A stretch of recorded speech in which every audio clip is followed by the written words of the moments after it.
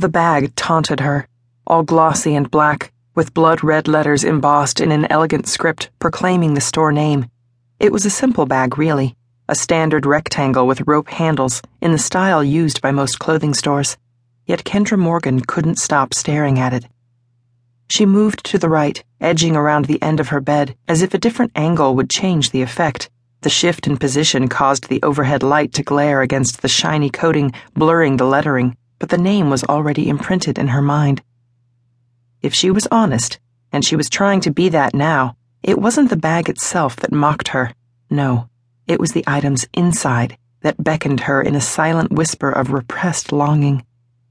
Kendra hugged herself as she struggled against her continuous inner battle, the one that waged between the desire to wear the garments and the repulsion that came with the thought of putting them on. But there was no denying the residual excitement building within her at the thought of the night to come, of once again being in that environment, surrounded by the sounds, smells, and sights of forbidden acts and deviant desires played out. Despite all reason and arguments against it, her body still responded. Her nipples ached for the pinch of a clamp, and even now tingled with longing. It was a hunger that burned in her core and begged for release. Kendra inhaled, squeezing her eyes tight against the visions that dropped into her mind. Spinning away from the damning bag and its seductive contents, she strode into the bathroom and turned on the shower. Letting the water warm, she dug through the drawers in the walk-in closet, hunting for the accessories she wanted. Tonight was an opportunity to prove once and for all that she didn't want that, couldn't want that in her life. Returning to a BDSM club was another step in her own contrived rehabilitation program. She hoped it was the right one. The thought of living with her unfulfilled desires for the rest of her life was too discouraging to contemplate. When she'd fled Eric 8 months ago, she'd left with 2 bags, a prayer, and a conviction that she'd never go back. It was all she'd dared to take.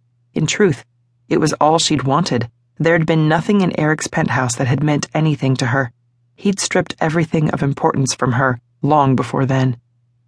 Finding the box at the bottom of the last drawer, Kendra pulled it out and took it to the bathroom. The simple white cardboard was a standard discount jewelry box, nothing special to denote the significance of the contents. Setting it on the counter, she turned away, clenching her shaking hands in frustration. She could do this. She needed to do this. She left the room, her determination firmly in place, to make a quick check through her rented condo. First, the sliding glass door at the back, showcasing the serene picture of the courtyard filled with clean white snow in the waning light of early evening. The frosted chill reached in through the glass to brush over her cheeks and toes. She gave a tug on the handle before letting the curtain drop back and moved to the large picture window in the living room, then on to the kitchen. The front door was last. All were still locked, just like they'd been an hour ago. The ball of tension in her stomach eased a touch at the confirmation, the reassurance that she was still safe. The ritualistic routine had decreased in frequency since she'd moved in, but she couldn't let it go. Not yet. The smooth coldness of the wood floors soaked into her bare feet, making her shiver. She wrapped her robe tighter across her chest and hurried back to the waiting shower, a quick glance passing over the broom handle in the track of the slider. It was one last validation of safety as she mounted the stairs. The one-bedroom unit was sparsely furnished, the owner's leftovers making the space echo with an almost hollow feeling. As depressing as that may seem to some, it was her safe haven. Kendra stepped into the shower and let the hot water ease the soreness from her muscles. She twisted her head until the hard spikes of liquid kneaded every inch of her neck and back and forced an exhausted sigh from her lungs.